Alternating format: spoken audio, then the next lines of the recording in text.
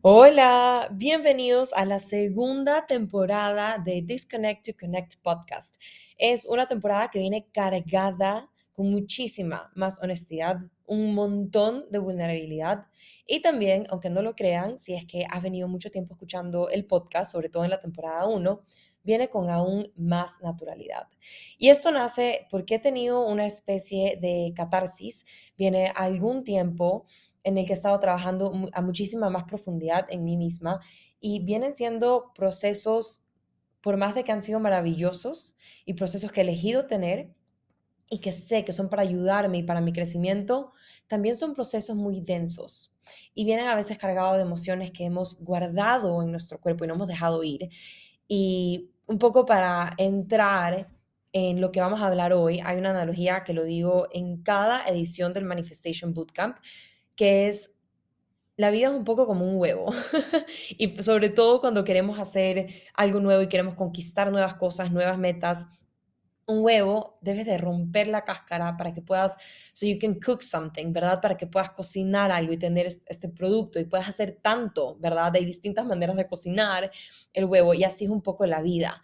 Y entonces, mucho de lo que he aprendido, de lo que vamos a hablar hoy día, específicamente en este episodio, es cómo todas estas situaciones por las que pasé fueron un poco como esa cáscara, pero no solo las situaciones, sino luego el decidir soltar, el decidir perdonar y el decidir aprender de esta situación fue el verdadero momento en que pude no solo romper la cáscara, sino empezar a cocinar y a elegir qué quiero hacer con mi vida y todo lo que está ocurriendo. Por otro lado, en la primera temporada me quedé, diría, muy enganchada en dar herramientas y enseñar todas las cosas sofisticadas que estaba aprendiendo, estudiando, leyendo, poniendo en práctica. Y el enfocarme tanto en eso, que por supuesto nació desde el miedo, dejé a un lado la naturalidad y sobre todo la vulnerabilidad que podía haber detrás de todo lo que he venido viviendo. Y mucho por vergüenza, también otras por aún no realmente sentir que estaba lista para compartirlo, como específicamente este episodio. Eh, Además que lo que vamos a hablar en este episodio es algo que nunca antes lo he conversado en voz alta. Recientemente es algo que he conversado a más profundidad en voz alta con mi psicólogo y también con mi esposo. Son cosas que estaban claras, que habían ocurrido, pero nunca a esa profundidad y de verdad con nadie. Y me siento muy valiente de estar aquí, de hablar de esto, pero también con una responsabilidad enorme. Y aquí es un poco lo que me fui dando cuenta de qué quiero hacer para la segunda temporada, cómo quiero dar más impacto, qué quiero compartir, qué quiero que cada persona que escuche este podcast se lleve. Y entonces pensé en, wow, he venido viviendo tanto de diferentes cosas y aprendiendo un montón y sanando tanto con mi cuerpo que sí, no fue una relación de que no me guste mi cuerpo y de que no me sentía lo suficiente tal vez flaca o con un buen cuerpo, pero sí venía una situación en la que he somatizado muchos dolores y he venido sanándolos y aprendiendo de dónde venían. Además, simultáneamente, esto fue algo que vino pasando en mi vida. Vine entendiendo, esta catarsis no solo nace para el podcast, sale también, nació de mí, nació de todo este cambio que he venido teniendo, que ya son años de años que vengo trabajando muchísimo en mi desarrollo personal, pero fue un momento de también entender, ok, he trabajado un montón, pero qué tanto en verdad estoy utilizando el poder de mi vulnerabilidad, qué tanto me estoy permitiendo ser y sentir y sanar.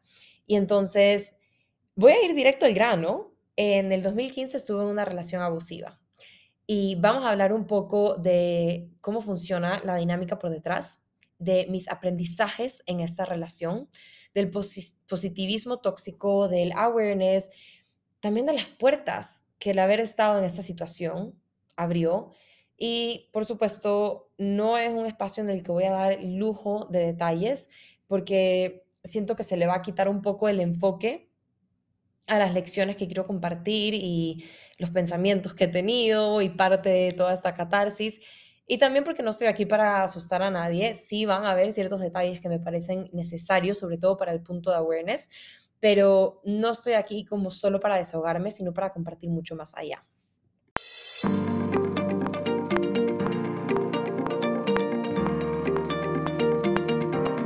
Hola, soy Lore Velázquez, bióloga clínica y la primera Mindfulness Life Coach latina. Soy experta en trabajar con marcas generando impacto y dinero. Me fascina enseñar y compartir, así que te doy un gran abrazo y bienvenida a este espacio que se llama Disconnect to Connect, donde hablamos de nuestras emociones, cómo decirle adiós a la procrastinación, estrategias para trabajar con marcas y propósito, mientras potenciamos tu paz y productividad.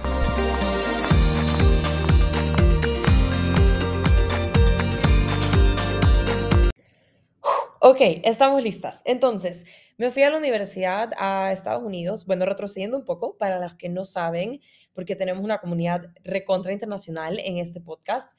Soy de Ecuador, nací ahí, fui criada ahí y tenía este sueño enorme de irme a estudiar afuera, de irme a estudiar internacionalmente.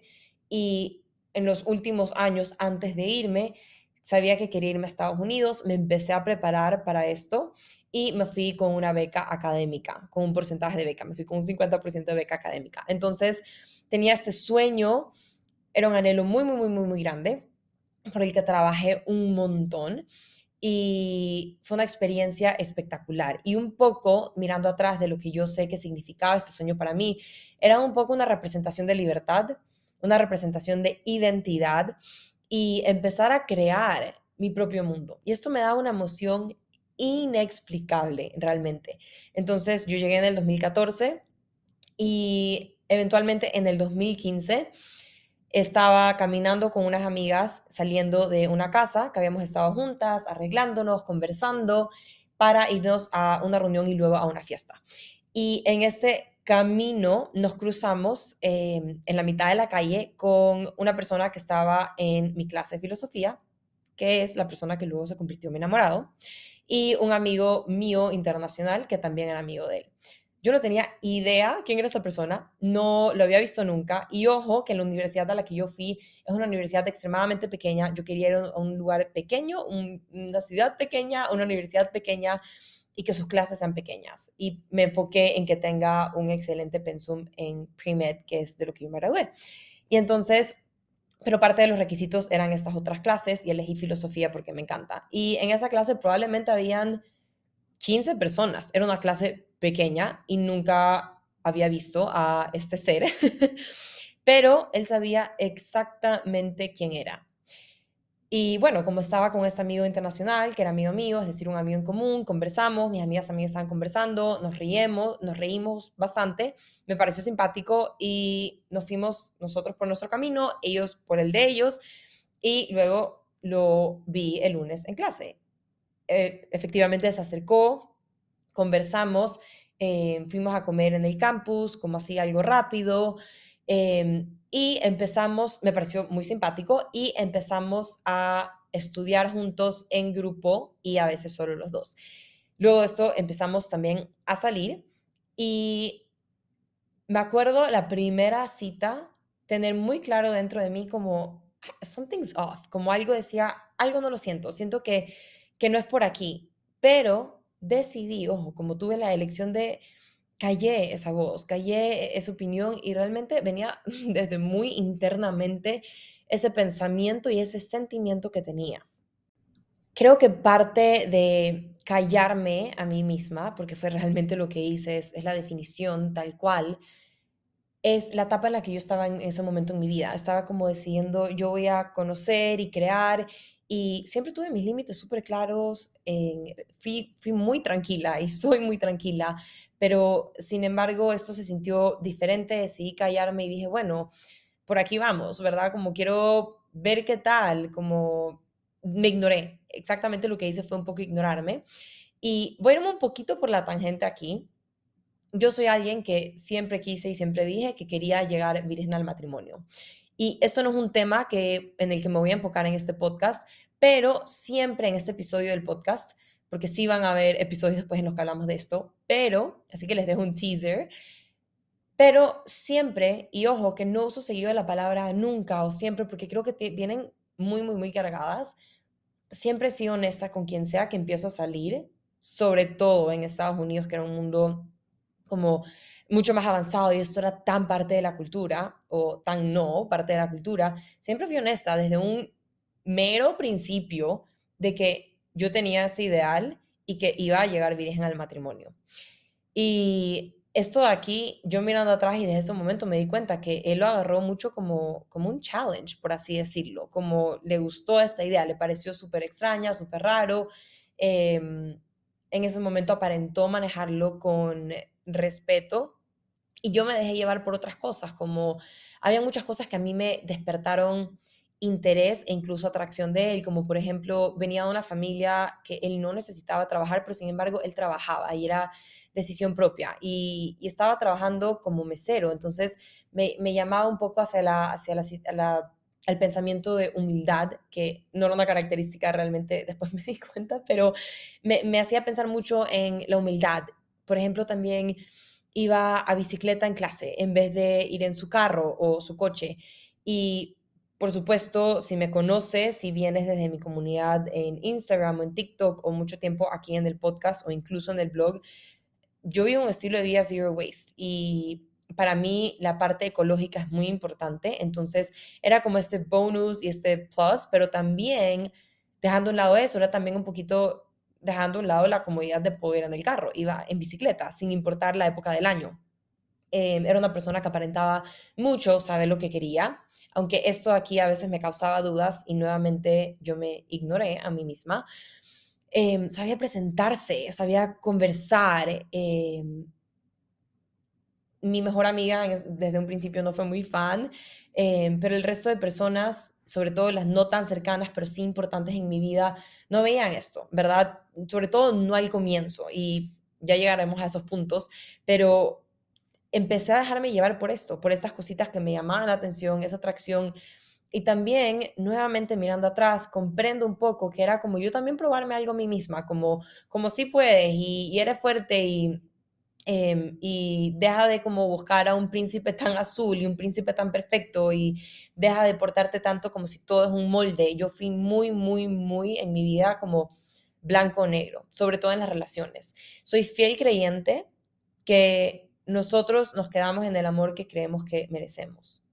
Y ya voy a explicar un poco la dinámica detrás de una relación abusiva, pero soy fiel creyente de eso. Entonces toda mi vida había sido muy, muy, muy, como tal vez incluso la palabra puede ser cortante, de esto no es lo que estoy buscando, esto no es lo que merezco, yo quiero más, yo sé que me merezco más. Y esto fue una relación en que poco a poco se fue nublando mi intuición, se fue nublando mi pensamiento, mi opinión. Y desde ese primer momento, el primer momento que yo decidí en ese date callar lo que sentía de que esto no era por ahí, fue un poco, yo creo lo que fue desencadenando también el resto de cosas en el que yo fui callando mi intuición y que se volvió algo peligroso. Realmente peligroso, no solo peligroso de tal vez no atraer lo que estamos buscando en nuestra vida, sino físicamente, vulnerablemente, emocionalmente peligroso. Los primeros 2 meses de relación fueron súper buenos. Conocí a su familia súper rápido, venía de una familia que la dinámica quizás no es la más tradicional, y en el que habían habido muchos cambios y a ciertos ojos se podía ver muy disfuncional, porque había habido ocasiones de alcoholismo, de muchos cambios matrimoniales, etcétera, pero eso también es algo, sobre todo el alcoholismo es algo que también ha estado presente en mi familia en muchos años atrás, no es algo que yo lo viví personalmente y tiendo a no juzgar por eso. Además, a veces sí, yo sé que venimos un poco cargados de lo que de lo que fue nuestra familia, de lo que fue nuestra infancia, pero al final del día nosotros elegimos la vida que queremos tener, elegimos qué queremos soltar, qué queremos perdonar, hacia dónde queremos crecer y si lo hacemos de la manera más sana, también elegimos qué queremos llevarnos, qué nos gustó tanto de nuestra dinámica familiar y qué no queremos, qué quisiéramos cambiar, qué quisiéramos hacer distinto. Y es una manera también de conocernos y saber qué merecemos y qué queremos construir. Y esto también es algo que en una pareja uno va haciendo un poco de los dos lados hacia las dos familias. Y entonces fue algo que en ningún momento juzgué. Me encantó la honestidad de empezar a conocer esto, lo bienvenida que me sentí, lo cálida que fueron los distintos setups de familia. Y en verdad fueron meses, 2 meses, un poquito menos tal vez, pero incluyendo el tiempo en el que salíamos, que fue una persona muy charming. En verdad, se enfocó en ser alguien muy encantador. Sin embargo, yo seguía sintiendo esto y callaba esta voz de que por ahí no era porque me enfocaba en esta otra parte, como él estaba haciendo charming y me estaba presentando a su familia y para mí es algo muy importante en mi vida. em, y nacía toda esta parte, entonces me enfoqué mucho en esto.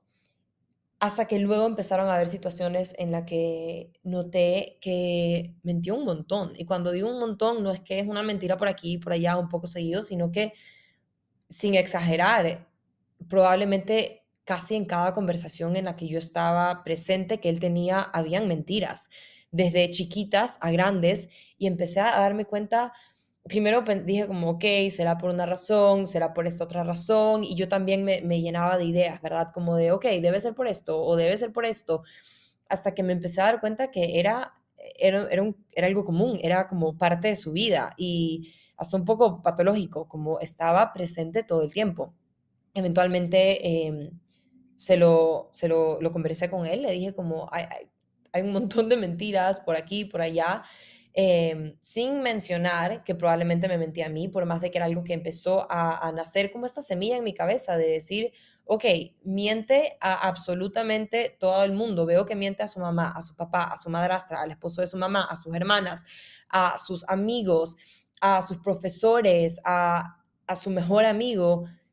¿Por qué no me mentiría a mí? Era un poco como de ser honesta y no me enfrasqué en esto, pero sí lo tuve un poco presente y creo que fue una de las primeras cosas que empecé a somatizar en mi cuerpo. Y un poco su respuesta fue así como, sí, yo lo hago y así es, como así funciona el mundo. Que sí, red flag inmenso, pero yo ya estaba bajo, no quisiera decir su spell, pero ya estaba un poco bajo su poder y ya nuevamente ya vamos a llegar un poco a la dinámica de cómo funciona, pero quiero dar un poquito de contexto de, de cómo fue naciendo todo esto. Además, si nuevamente, si vienen bastante tiempo en esta comunidad increíble y gracias por estar aquí, gracias por estar escuchando esto, o si eres alguien que me conoce hace mucho tiempo, sabes que la honestidad para mí es uno de los valores más grandes y la falta de honestidad, it doesn't fly with me, no va conmigo. Y el hecho de decir que yo era un uno de dos, o sea, que era parte de esta relación, dice muchísimo de lo desenfocada que estaba en el momento y en la situación en la que estaba. Además que una relación es un poco como somos uno de dos, ¿verdad? Y entonces fui un poco testigo y presente de estas mentiras. Y luego empezaron ya al pasar de los meses momentos en el que me involucraba en la mentira. Em, y aquí empieza a pasar esta dinámica también del poder. Otra de las cosas que empezaron a pasar ya un poco, yo mirando atrás de ese timeline de 2 meses, empezó a alejarme o a intentar alejarme de ciertas amistades, de mis más importantes no, pero constantemente criticaba a esas personas y criticaba siempre también a sus amigos y novias de sus amigos y había un pero en cada persona y una crítica en cada persona y empezó un poco así y para mí obviamente esto se volvió algo muy poco atractivo, pero nuevamente mi pensamiento cada vez más nublado en esta relación y darme cuenta, en ese momento yo no me percataba, esto es algo que yo lo veo ahora, cómo me empezó a alejar y alejar y alejar, que es una de las cosas que más poder les va dando en esta dinámica que existe detrás de una relación abusiva. Además, esto iba cargado de críticas todo el tiempo, habían críticas de todo, de las personas, sobre todo de situaciones. Empecé a ver que mentía aún más y me criticaba a mí, empezaba a criticarme. Em, También hablaba un montón de sus relaciones pasadas, sobre todo de sus relaciones sexuales, sabiendo que eso a mí me iba a hacer sentir incómoda. Y ojo, que soy una persona que más bien puede sonar tal vez un poco no sano en otros ojos y a veces con mi esposo nos reímos porque hay personas que nos dicen, yo prefiero no saber nada del pasado de mi pareja o a mí no me gusta saber tanto, uy, ¿o para qué vas a saber? Y yo en cambio siempre he sido como súper curiosa, creo que dice mucho de la persona, obviamente hay límites, ¿no? Pero me encanta saber la historia por detrás. Tengo cero incomodidad hacia alguna ex de mi esposo o ex de algún ex mío. y para mí es natural hablarlo de porque van formando nuestro crecimiento, van formando nuestra historia y quienes hemos llegado a ser. Y también creo un poco que te van formando la persona a la que elegiste, ¿verdad? Y entonces, para que esto me haya llegado a incomodar, venía de un lugar muy oscuro, por decirlo así, de cómo él hablaba de sus relaciones en general anteriores y sus relaciones sexuales anteriores con estas personas. Y empezaba a decir un poco de cómo funcionaban y yo me daba cuenta de esta dinámica de poder y dinámica en la que existía muy poco valor específicamente a estas dos personas de las que él se refería. Un poco, un poco, mucho objetizarlas. Se volvían algo que eran como un objeto y cumplían una función para él, casi con una función placentera y biológica.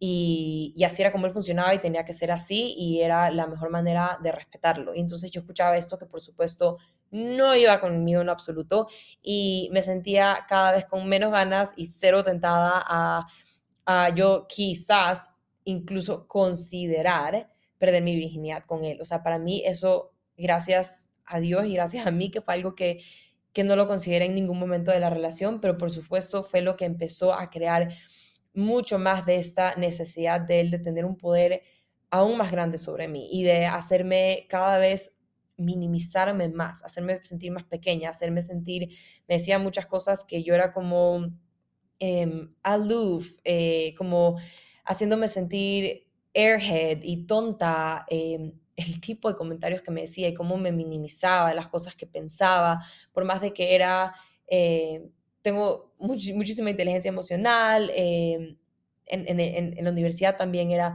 muy inteligente en mis clases, además de sacar buenas notas, me desenvuelvo muy bien, conseguía mis pasantías, lo hacía todo sola, no estaba atrás pidiendo que está bien si lo tienes, pero nunca estuve atrás pidiendo, méteme este contacto para conseguir esa pasantía, para entrar a ese hospital. Era yo buscando esto a mi máximo y sin embargo me hacía sentir tan pequeña, tan insignificante, incluso tan poca inteligencia. Para sumarle a todo esto, también empecé a notar que no había un pare en su consumo de alcohol. Realmente no existía. Y pudo haber venido por su historial o no, pero no había. Y entonces ya de por sí, en sus momentos, horas de sobriedad, él era grosero, me hacía sentir tan insignificante. Es una persona que odiaba, y nuevamente otra palabra fuerte, em, a su madrastra y me comparaba todo el tiempo con esta persona. Em, y cuando estaba bajo la influencia del alcohol, decía cosas muy groseras, cosas desde cómo me veo físicamente hasta cómo debería ser, hasta cómo me debería comportar en el día a día y en la sexualidad. Y entonces era algo súper grosero. Yo me acuerdo irme, regresarme a la casa, pero sin embargo, por supuesto, esto era después de una cena o haber salido, etcétera. Y también sabía que no era lo más inteligente de mí irme caminando, por ejemplo, sola a esa hora en el campus.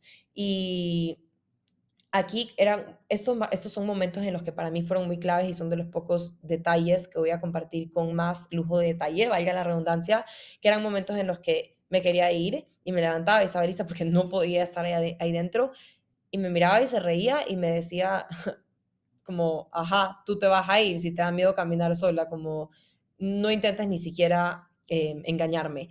Y me sentía encarcelada en esos momentos, era como estaba en un constante fight or flight mode de saber, ok, aquí dentro con él estoy a riesgo, no me siento cómoda y sé que estoy a riesgo, mi cuerpo lo siente, mi mente lo sabe, pero si salgo también estoy a riesgo. ¿Y qué hago? Y sin embargo, era ese poder tóxico y luego hacerme sentir como un yo te cuido mientras te hago sentir muy insignificante. El otro pedacito de detalle que voy a compartir, que lo comparto porque para mí fue, creo que, uno de los momentos que más me ayudó a despertarme un poco, fue estando nuevamente en ambiente de universidad, habíamos salido, y también, si me conocen por aquí, me encanta el mezcal, el tequila y las margaritas, pero Soy alguien que nunca me llamó la atención tomar un montón, tengo mis límites súper claros. La primera vez que de verdad me pasé de manos de tragos tenía como 22 o 23 años. No es algo que era parte de mí, peor en este momento en mi vida y peor aún ya en una relación que no me sentía sana. Estaba constantemente en fight or flight mode, ¿verdad? Y tenía mi propio termito con margaritas mías que me había preparado y a cada rato, y ya no era la primera vez que veía que esto pasaba y lo sentía, era como este impulso de, toma más, ¿por qué no tomas más? Sigue, hasta que un momento paré, me viré y le dije, pero tú quieres que yo tome más para ver si ahí tú puedes tener relaciones conmigo sin que yo te diga que sí. Y me dijo, por supuesto. Y entonces en ese momento fue de verdad uno de lo que yo le llamo un poco un despertar en esta relación, me ayudó a despertarme mucho de, no hay respeto, no hay concientización, tampoco hay consentimiento, ni importa si hay. Y entonces, ¿qué estoy haciendo yo aquí? Hablando de límites, se convirtió en una relación en la que era como un poco como jugar Tetris, de él hace esto, entonces, ¿cómo me cuido? Pero cómo no hago que sea peor para que él no se ponga bravo conmigo y no me haga sentir mal. Y solo escucharme decir esto y ver la cantidad de poder que esta persona tenía sobre mí, sobre todo en alguien que venía siendo totalmente el contrario. Yo fui cortante hasta una manera, por ponerlo en una palabra, era todo tan blanco y negro, y en esto fue como me quedé en el negro, pero yo no lo cortaba en el negro. Fue muy, muy, muy oscuro. Y entonces, eh, nuevamente, mis límites claros, pero sin embargo, físicamente no importaba tampoco para él estos límites. Y eran momentos, por supuesto, en lo que para mí era importantísimo de parar y hablar, pero luego había esta situación de hacerme sentir mal y esto siempre fue muy claro para mí, gracias a Dios. Y nunca ocurrió nada con él, pero sí cruzó un montón de límites y fue extremadamente irrespetuoso conmigo verbalmente, emocionalmente y físicamente. Em, Me escucho diciendo, teniendo muletillas otra vez, y este podcast no es editado nunca, y este episodio me escucho teniendo tantas muletillas, pero creo que demuestra también un poco lo que siento, todo lo que pienso y bueno, vamos a seguir nuevamente con esta naturalidad.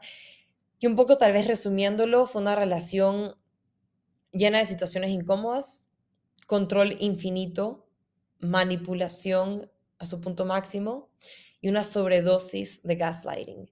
Esta última parte del gaslighting fue como la definición, lo que, una gran manera de describir en verdad de esta relación de cualquier cosa con la que yo no estaba de acuerdo o quería comentar o quería cambiar o quería tener mi opinión o tener mi voz, iba a terminar siendo algo por lo que yo tenía que pedir disculpas y sentirme mal, de alguna manera u otra. Terminaba así cada vez. Cualquier cosa iba a ser mi culpa. Intento hacerme sentir mal. Era realmente impresionante y yo empezaba un poco a notar esto, pero también empezaba a ver ese miedo de no perder a esta persona, de mantenerla en mi vida. Era como miedo de quedarme y miedo de perderlo.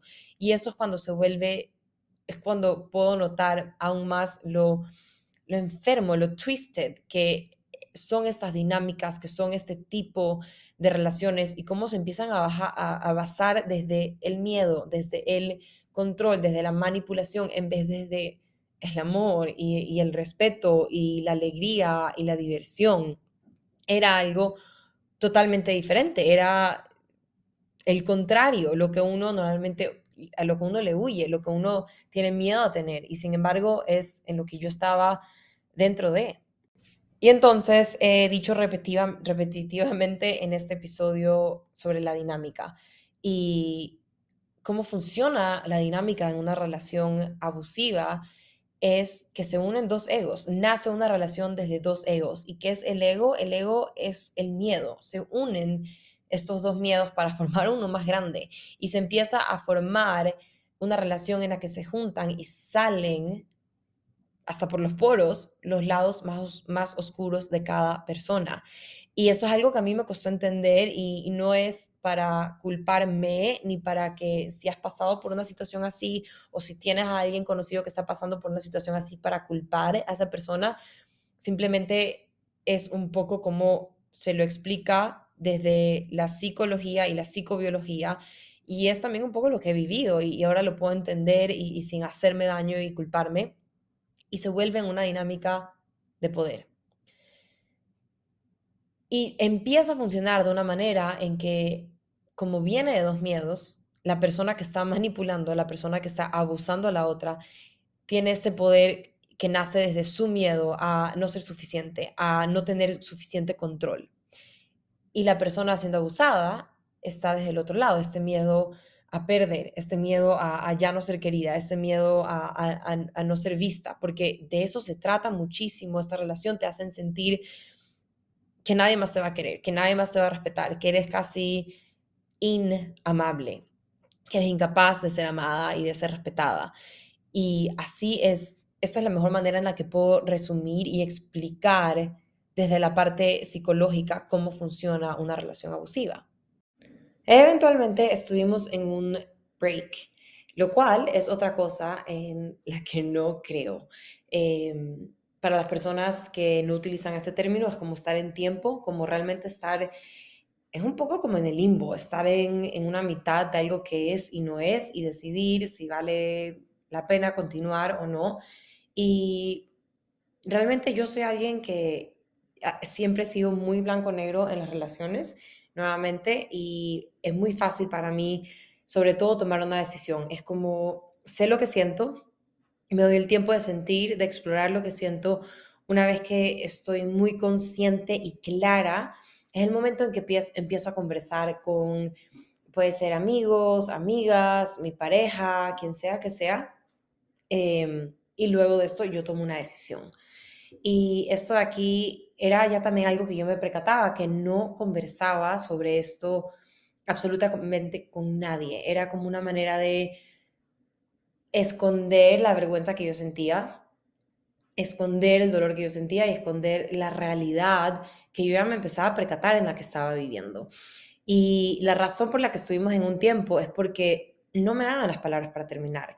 Y esto pasó porque nos vimos y él me acusó de haber hecho cosas, dicho mentiras que ni siquiera eran verdad. Era un momento en el que realmente para mí me provocó ya hasta reírme, no ahí, no al frente de él. Había mucho miedo por detrás, pero regresando a mi casa era como, no puedo creer ni siquiera que esto esté pasando.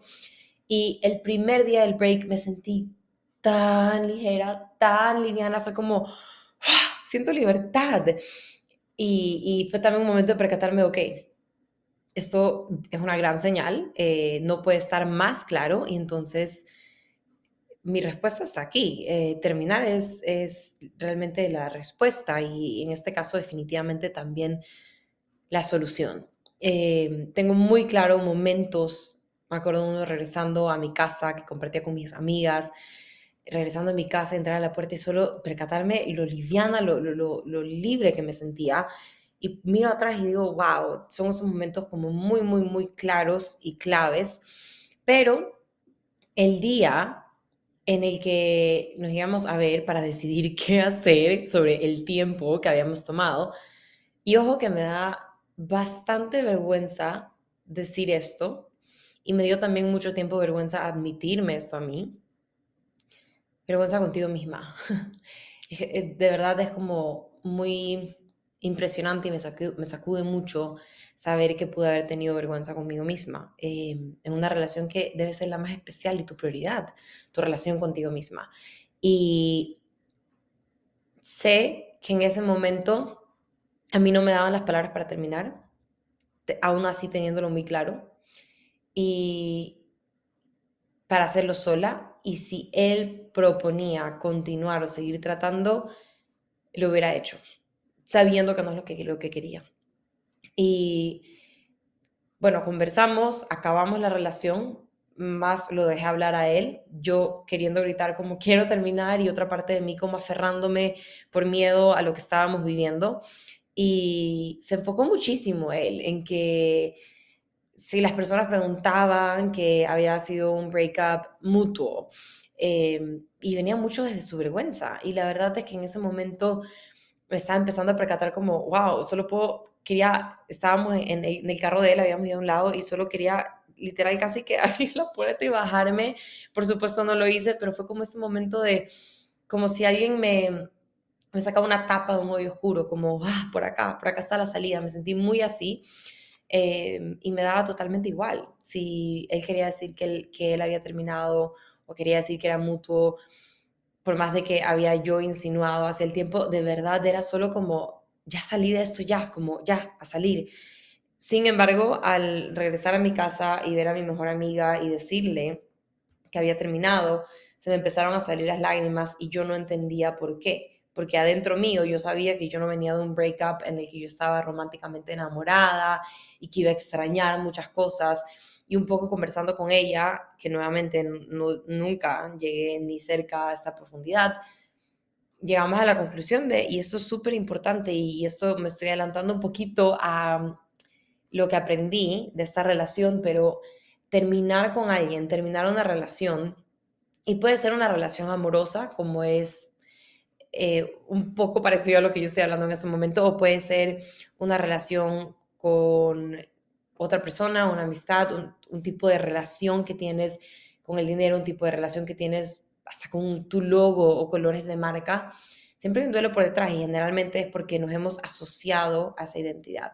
Y en este caso era mucho de, yo era la novia de tal persona, yo era la novia de tal persona que estaba en este fraternity, yo era muchas cosas que ligaban a esa identidad. Yo era una persona con novio. La sociedad ve como si estar en una relación es símbolo de solamente de estabilidad, de que eres querida, de que eres aceptada, de que eres capaz de ser amada, de que eres deseada. Y entonces era soltar esta identidad. Y en ese momento era mucho llanto de soltar esta identidad, y para mí también terminó siendo llanto como de shock y de apertura, como de esta libertad que salía. Era como tantas emociones que estuvieron tan atrapadas y tan escondidas por mucho tiempo.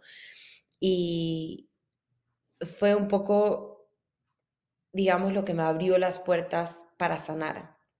Y luego de esto pude no conversar realmente de todo lo que había pasado, pero sí hablar de ciertas cosas que él había dicho o ciertas cosas que él había hecho. Y fui poco a poco abriendo y dando cancha de un poquito de lo que había sido. Sin embargo, nadie creo que realmente comprendía la magnitud del asunto. Y ya dándole final realmente a esta relación, dejándolo ahí, fueron meses de meses después que yo estaba en una charla y la persona antes de empezar la charla dijo, bueno, vamos a hablar de un tema difícil y quiero que sepas que en cualquier momento tienes la libertad de levantarte. Y esto no me lo decía a mí específicamente, sino a cualquier persona que estaba en el público. Y yo pensaba, sobre todo, como escondiendo la vulnerabilidad y dejando a un lado todo lo que yo había sentido y pasado y somatizado en esta relación, fue como, ¿quién se va a levantar y quién va a salir? Ella terminó hablando del abuso y los tipos de abuso y cómo reconocerlos y las características. Cada característica que se habló en abuso emocional y abuso mental cabía como piecitas de rompecabezas que iban terminando todo este rompecabezas. Era como si they fixed my puzzle, es un poco como me sentí. Y eso fue muy pesado, realmente sí me salí un ratito. Mi cuerpo se sentía como tan tenso, tan en shock, de verdad que el shock, el trauma, el dolor, la vulnerabilidad, el asco, de esos momentos son indescriptibles. Y de ese momento, de todo lo que sentí, de todo lo que me percaté,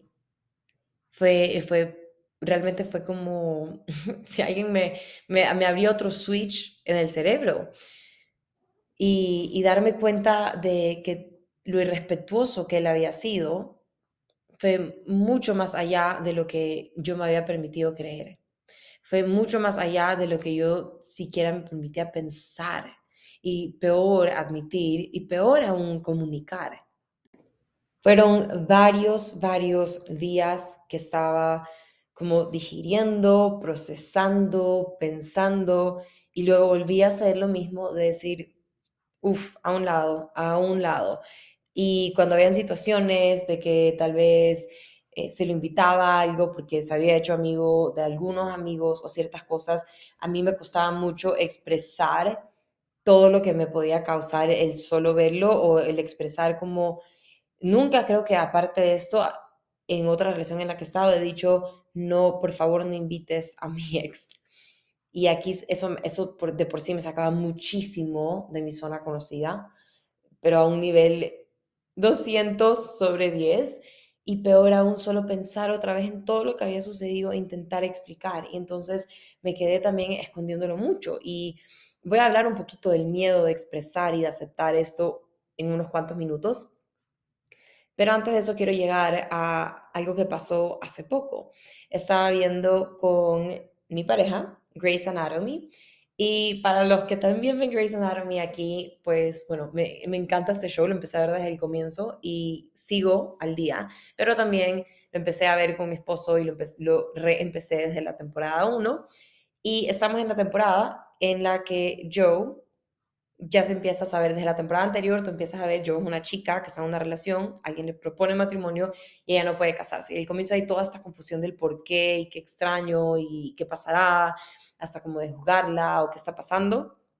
Y empiezas a descubrir que ella estaba casada y más aún empiezas a ver y a entender que ella había estado en una relación abusiva. Entonces estábamos en un staycation, estábamos viendo todo esto y yo no puedo explicar todo lo que yo sentía hasta en cada hebra de mi cuerpo, hasta en las uñas de mis pies. Era como, no puedo creer lo que estoy viendo. Fue un reality check mucho más grande porque hoy en día tengo otro tipo de concientización, otro tipo de relación con mi cuerpo, otro tipo de todo, de entendimiento y percatarme porque esta persona, este ser, el ex esposo, seguía siendo su esposo, pero el ex esposo de ella vuelve a aparecer y cómo ella reacciona cuando lo ve, lo que siente, lo que ella trata de decir, todo lo que hay alrededor, fue como un reality check de las cosas pudieron haber terminado ahí. Estabas como a un punto de salida o se iba más para abajo. Percatarme de tantas señales y características de una relación abusiva que quizás no fueron nombradas o yo no estaba lista para absorber en el momento de esa charla, pero verlas de esta manera fue percatarme aún más, de una manera más profunda y más clara, en el tipo de relación y todo el tipo de abuso que yo había tenido. Y nuevamente este no es un episodio en el que yo me voy a poner a describir cada vez y cómo fue y la manipulación, pero quiero llegar a otro lado. Y para llegar a eso volví a sentir el shock, el trauma, el dolor, la vulnerabilidad, el asco de estos momentos realmente indescriptibles. Y es increíble porque fue a partir de aquí que empecé a tener una procrastinación anormal, realmente. O sea, yo miro atrás y digo, ¿qué pasó? O sea, la cantidad, procrastinación generalmente nace desde el miedo. El miedo a que no va a estar lo suficientemente bien, o me invento para estudiar, que no lo vas a entender, o que no vas a sacar las suficientes notas, o que you don't have what it takes, lo que sea. Ya el no decir algo, no tener una conversación, que es muy importante, es porque te da miedo de no expresarte lo suficiente, o no ser entendida, o ser juzgada. El no subir tu website ya para tu negocio y diciendo, no, es que soy perfeccionista y por eso estoy revisando esto. Nuevamente nace desde el miedo, miedo al rechazo, miedo al fracaso, miedo a que las personas no le gusten, miedo a las críticas. Y esta procrastinación mía tuvo como gasolina el miedo, un miedo muy denso, muy profundo, que se empezó a manifestar en cada área de mi vida. Y esta procrastinación a mí empezó a afectar mucho De hecho, yo me fui con una beca académica a la universidad y tenía una gran responsabilidad conmigo misma, con mis metas, con mi familia. Y cuando hablo de mi familia es un poco porque estaba recibiendo tener la gran bendición de recibir la ayuda económica de mis papás para mis estudios, como para completar la parte que faltaba de la beca. Y yo sabía esto, eso estaba muy claro, pero sin embargo había un tipo de procrastinación que es como cuando alguien me cuenta de su procrastinación o yo pienso o digo, esta semana estaba procrastinando y pienso en estos años de universidad y digo, o sea, nada se compara al tipo de procrastinación que yo tuve en ese momento y podía llegar a sentirse hasta como apatía en ciertos momentos. Y era solo el querer esconderme en mi cuerpo, me quería pedir como una pausa de procesemos esto, sintamos esto, sanemos esto, descartemos esto, saquémoslo al aire. Y es algo que no me permitía hacer. También hubo un montón de somatización, y estos son los body memos. Si eres ex alumno mío o alumna mía o sigues mi comunidad, sabes lo que son los body memos. Si no, explican muchísimo el poder de la conexión entre tu mente y tu cuerpo. Y memos son como estos memos, estos mini mensajitos, estos post-its, esos sticky notes, como analogía que tu cuerpo te empieza a decir, hey, algo no está bien, hey, esto podemos procesar, hey, hay mucho estrés por aquí, hay mucho dolor, hay este trauma. La mayoría de cosas que pasan en nuestro cuerpo tienen una explicación y eso es sumamente empoderante. Al comienzo puede sonar confuso, pero es sumamente empoderante porque lo que hace es enseñarnos hay otra forma de vivir, sin estos dolores, sin este estreñimiento, sin estas lesiones. Es una manera mucho más libre, más liviana y no tenemos por qué continuar con esto. Sí tiene una explicación, tal vez tu doctor en este momento no te lo puede explicar o tal vez te lo está explicando y tienes un acompañamiento espectacular por el trabajo emocional que vas a hacer tú. Entonces, esos son los body memos y hubieron dos muy, muy, muy prominent, de que vamos a hablarlos pronto, pero ahorita voy a empezar por mis aprendizajes. Vamos a ir por esta lista que les nombré al comienzo de las cosas que quería sacar en este episodio. Y sé que se ha alargado un poco este episodio, pero realmente vale la pena. Y mi primer aprendizaje es que mi voz es mía y no está para callarse. Y asimismo, tu voz es tuya y no está para callarse. Y quiero que repitas esto, que lo repitas en voz alta. Mi voz es mía y no está para callarse. Mi voz es mía y no está para callarse. Mi voz es mía y no está para callarse. Tu voz tiene tantas respuestas y tantas guías. A veces nos sentimos súper, súper, súper perdidos. Tu voz, esta voz interior que tenemos, son estas flechas que a veces estamos buscando hacia el norte, son estas señales y estas guianzas que a veces estamos pidiendo y las estamos buscando de una manera tan externa, cuando está dentro, ya está dentro de ti, ya lo sabes, y a veces simplemente ni siquiera lo queremos escuchar. Mi segundo gran aprendizaje es que cada sentimiento es válido, sobre todo en estos casos específicos, hablando del abuso. Si lo estás sintiendo, si estás considerando, si estás pensando que algo no está bien, que existe la posibilidad de que estés en una situación de abuso, probablemente es porque sí está pasando. Tu voz te lo está diciendo, tal vez tu cuerpo, tus sentimientos. Cada sentimiento es válido. ¿De dónde crees que nace la vergüenza? Nace justamente por esconder esto, porque pensamos, no, ¿qué van a pensar? ¿Qué van a decir? Me van a decir que acabe esta relación y yo no estoy lista, no lo quiero hacer, no sé qué haría sin esta persona en mi vida. Desde ahí está la vergüenza. Si no estuviera algo malo pasando, no hubiera vergüenza. Fueran situaciones que están ocurriendo y decisiones que tú estás tomando y que no te vas a sentir incómoda porque te juzguen, porque estás segura de tu voz y de tu guianza. Mi tercer aprendizaje, y creo que el más fuerte, es que el miedo puede callar la intuición. Y parte de la razón por la que me ha tomado tantos años recién hablar de esto, nace de aquí. Dejé que mi miedo calle mi intuición y podemos terminar haciendo lo contrario. Haciendo lo contrario a nuestra intuición y perdernos más y no saber cómo salir de esto. ¿Y qué pasó? ¿Por qué no hablé de esto? Estaba empapada, estaba vestida y sobrevestida del miedo. Era miedo, miedo, miedo, miedo. Miedo a que no me crean. Miedo a que me digan exagerada. Miedo a que lo hablen a mis espaldas como si me lo estuviera inventando. Y sobre todo, el que más fuerte estaba, era miedo a que lo minimicen porque no hubo abuso físico. Y con esto me refiero a que no hubieron golpes, porque hubo un montón de abuso verbal, de abuso mental, de abuso emocional y de cruzar muchos boundaries y límites físicos.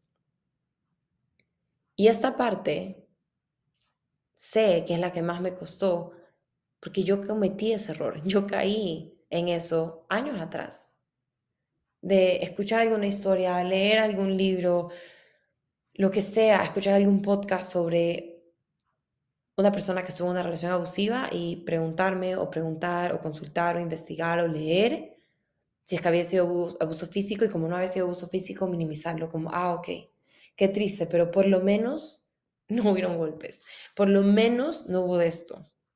Y aquí entra mi siguiente aprendizaje. El número 4 es que el positivismo tóxico no sana nada y el positivismo tóxico no iba a sanar todo mi dolor. El yo centrarme en, bueno, al menos ya no estoy en esta relación, al menos ya no me están tratando así, al menos ya no me siento así, al menos nunca me pegaron, eso no iba a sanar nada.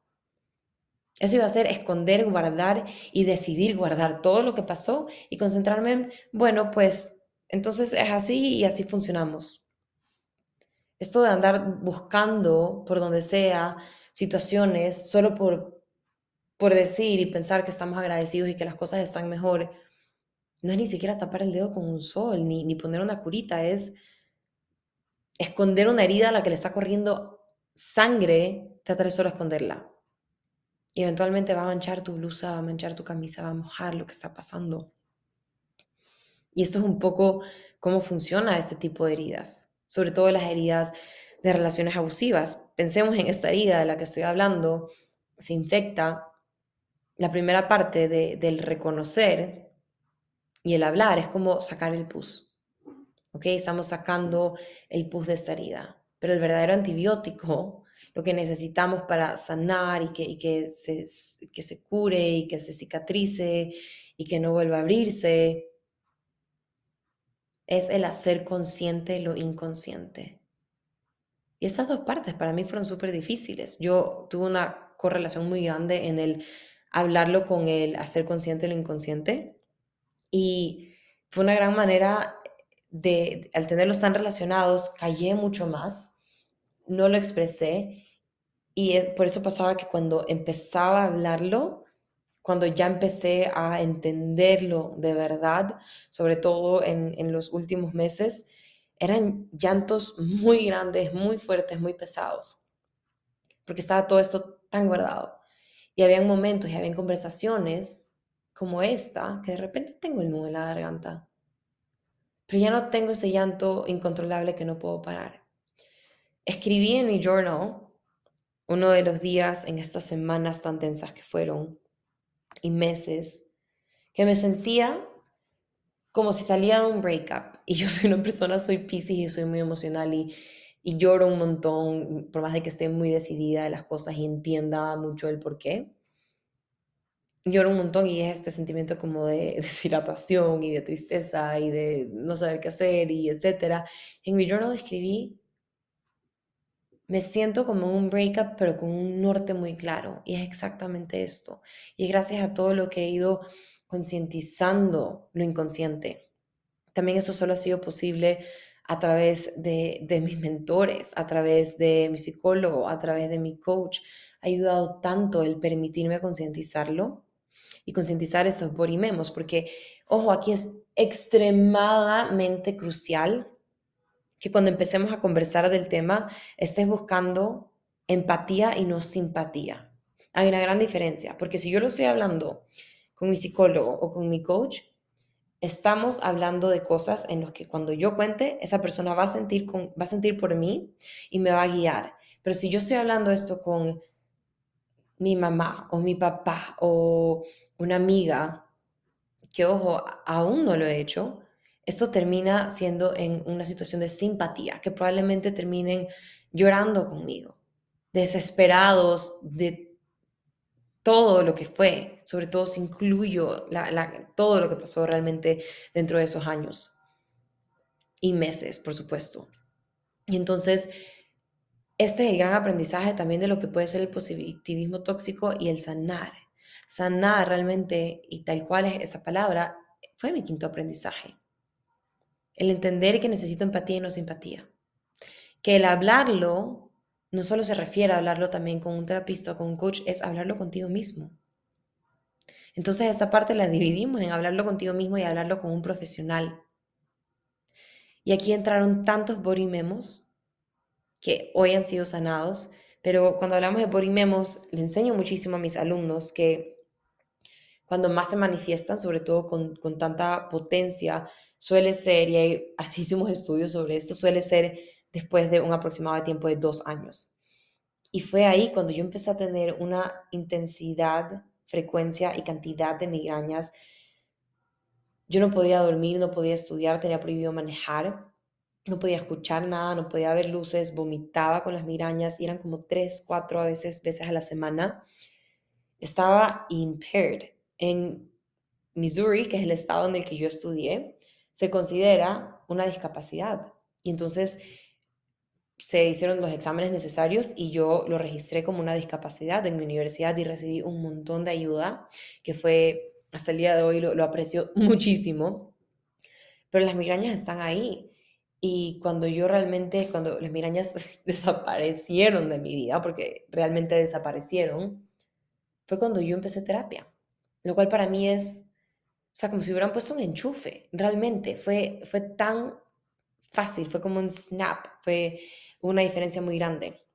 Y antes cuando me escribían a pedir consejos de migrañas y yo ayudaba un montón, amigas de amigas, amigos de primos, etcétera, daba todos esos consejos prácticos que había aprendido con mi doctor, con mi profesor de neuro, etcétera.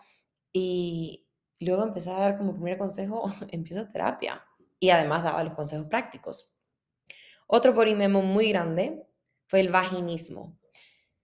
Son contracciones y tensión no voluntaria en tu área pélvica y en tu vagina al momento de tener relaciones sexuales. Y como comenté, yo quise y trabajé por llegar virgen al matrimonio. Y cuando estaba con mi esposo, esto fue algo realmente imposible, fue muy doloroso, fue muy incómodo, fue de ser un equipo, que somos un gran equipo, mi esposo y yo, de investigar mucho, de estar abiertos a aprender, de cuestionarnos mucho, de acompañarnos mucho, pero era algo realmente imposible. Y mujeres, si están aquí, hombres, espero que no se incomoden porque es muy común el vaginismo. Y mujeres, para que tengan una idea clara, hubo tanto dolor y yo utilizo la copa menstrual que luego intenté, bueno, ok, voy a utilizar un tampón y es tan finito y eso me causaba tanto dolor, era realmente imposible. A ese extremo llegó mi vaginismo. El vaginismo no es tan estudiado, no hay tantos metaanálisis ni nada por el estilo, pero los doctores creen y lo consideran muy común, y esto lo puedes leer e investigar, realmente es muy, muy, muy interesante, pero reportados hay hasta aproximadamente, se considera que el 6% de la población femenina. Sin embargo, muchos doctores dicen que es muchísimo más alto, simplemente es también algo que pasamos tan solas, empezamos a pensar y a sentir que estamos rotas y lo callamos y pensamos que así es y que así es nuestro cuerpo y que nuestro cuerpo está roto y no lo trabajamos. La primera vez que yo escuché sobre esto fue en un podcast y fue porque estuve con una paciente que empezó a hablar sobre este podcast y dijo sobre este caso súper extraño de esta chica que le pasaba este dolor y yo dije, necesito escuchar este podcast. Lo escuchamos mi esposo y yo y aquí empezó como todo un camino de investigación y de desarrollo personal también y de desarrollo como nosotros de pareja y de equipo. Y estas son cosas que también solo se han sanado al yo empezar a tratar y a sanar todo lo que pasó, todo el abuso y todo el trauma que mi cuerpo somatizó para callar. Y mi sexto aprendizaje es que a veces necesitamos romper la cáscara para cocinar. En todas las ediciones de mi programa Manifestation Bootcamp, que este año se abre a mediados de febrero, utilizo esta analogía. Se me vino a la cabeza, no estaba en la preparación del programa, pero se me vino en la mitad de la llamada, porque me encanta hacer estas sesiones en vivo, de que la vida es mucho como un huevo y que nosotros necesitamos romper la cáscara para cocinar algo, ¿sabes? Como para cook something, y puede ser something spicy and something good, y puede ser algo muy increíble, y la vida, la verdad es que nosotros la cocinamos. Nosotros elegimos qué ingredientes agregar, cómo mejorarlo, qué ingredientes sacar, cómo queremos cocinarlo, qué tanto queremos saborear. Y yo no estaría donde estoy hoy, en una posición en la que con mucho orgullo puedo decir que adoro la relación que tengo con mi cuerpo, que me he reenamorado de mi cuerpo, de lo fuerte que es, de todas las capacidades que tiene, de la capacidad también de conexión que tiene a raíz de esto. Y ojo que no estoy diciendo que necesitamos sufrir para ser felices y que es em, la única manera de llegar a encontrarnos y nuestro crecimiento.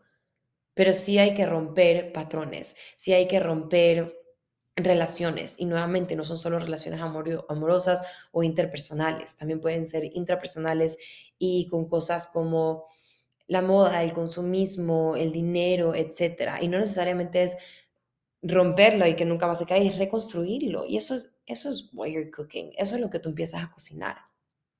La relación que tengo conmigo misma hoy, con mi cuerpo, con mi esposo, con mis amistades, con mi intuición, siento que es imparable. A veces siento como, wow, recién empecé, y a veces me siento tan en la cima de una montaña. Y es eso, es porque no va a parar, eso es tan fantástico y a la vez está increíble todo el camino que he llegado a tener hoy.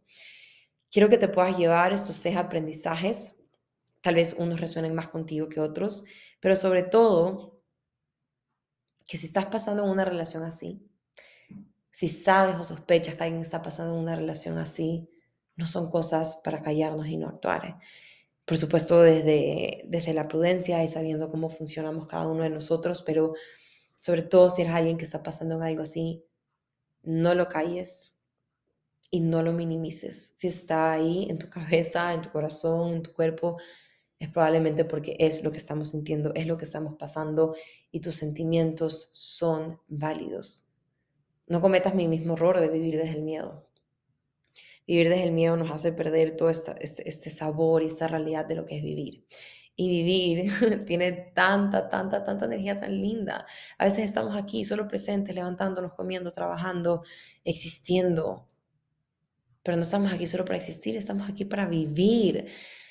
La definición de la palabra vida te lo dejo como deber, que vayas a buscarla y que tú vuelvas a redefinir qué significa tener vida para ti. Buscarla y crearla y cocinarla. Y si estás con ganas de cocinar con algo diferente o cocinar todas estas metas que tienes y ver esos resultados y estás cansada de tu procrastinación, cansada de tu miedo, cansada de vivir de todas estas metas tan fantásticas que tienes, pero y sabes que son ideas espectaculares y no sabes cómo approach them, o creas todos estos planes estratégicos y usas metas smart y a la hora de la hora you just don't follow through, no lo sigues, empiezas unos meses o unas semanas y luego simplemente lo paras de hacer y vuelves a la procrastinación. Y entramos en ese círculo vicioso de tengo ideas increíbles, pero no lo hago y no puedo. Y nos llenamos de limitaciones y nos empezamos a limitar cuando nosotros tenemos un potencial ilimitado. Y si estás sintiéndote así, te quiero invitar al Manifestation Bootcamp. Es un programa tan especial, con una energía tan loca, tan viva, tan increíble, y tú sales llena de esa energía y sales rompiendo tantas cáscaras, tantos niveles para pasar a tu siguiente nivel, aprendiendo como un ABC también de cómo funcionamos, cómo trabajar acorde a tu Human Design, el tipo de manifestación que existe, qué funciona para ti, qué tal vez no funcione para ti, cómo hacer mantras y afirmaciones de la manera correcta, porque a veces nos venden las afirmaciones como si nos van a salvar del mundo y a veces nos están más bien retrocediendo en el camino. Y es súper importante que puedas aprender todo esto y sobre todo que puedas vivir tu vida. Y entonces, si es así, te quiero invitar a este programa y te dejo aquí el link.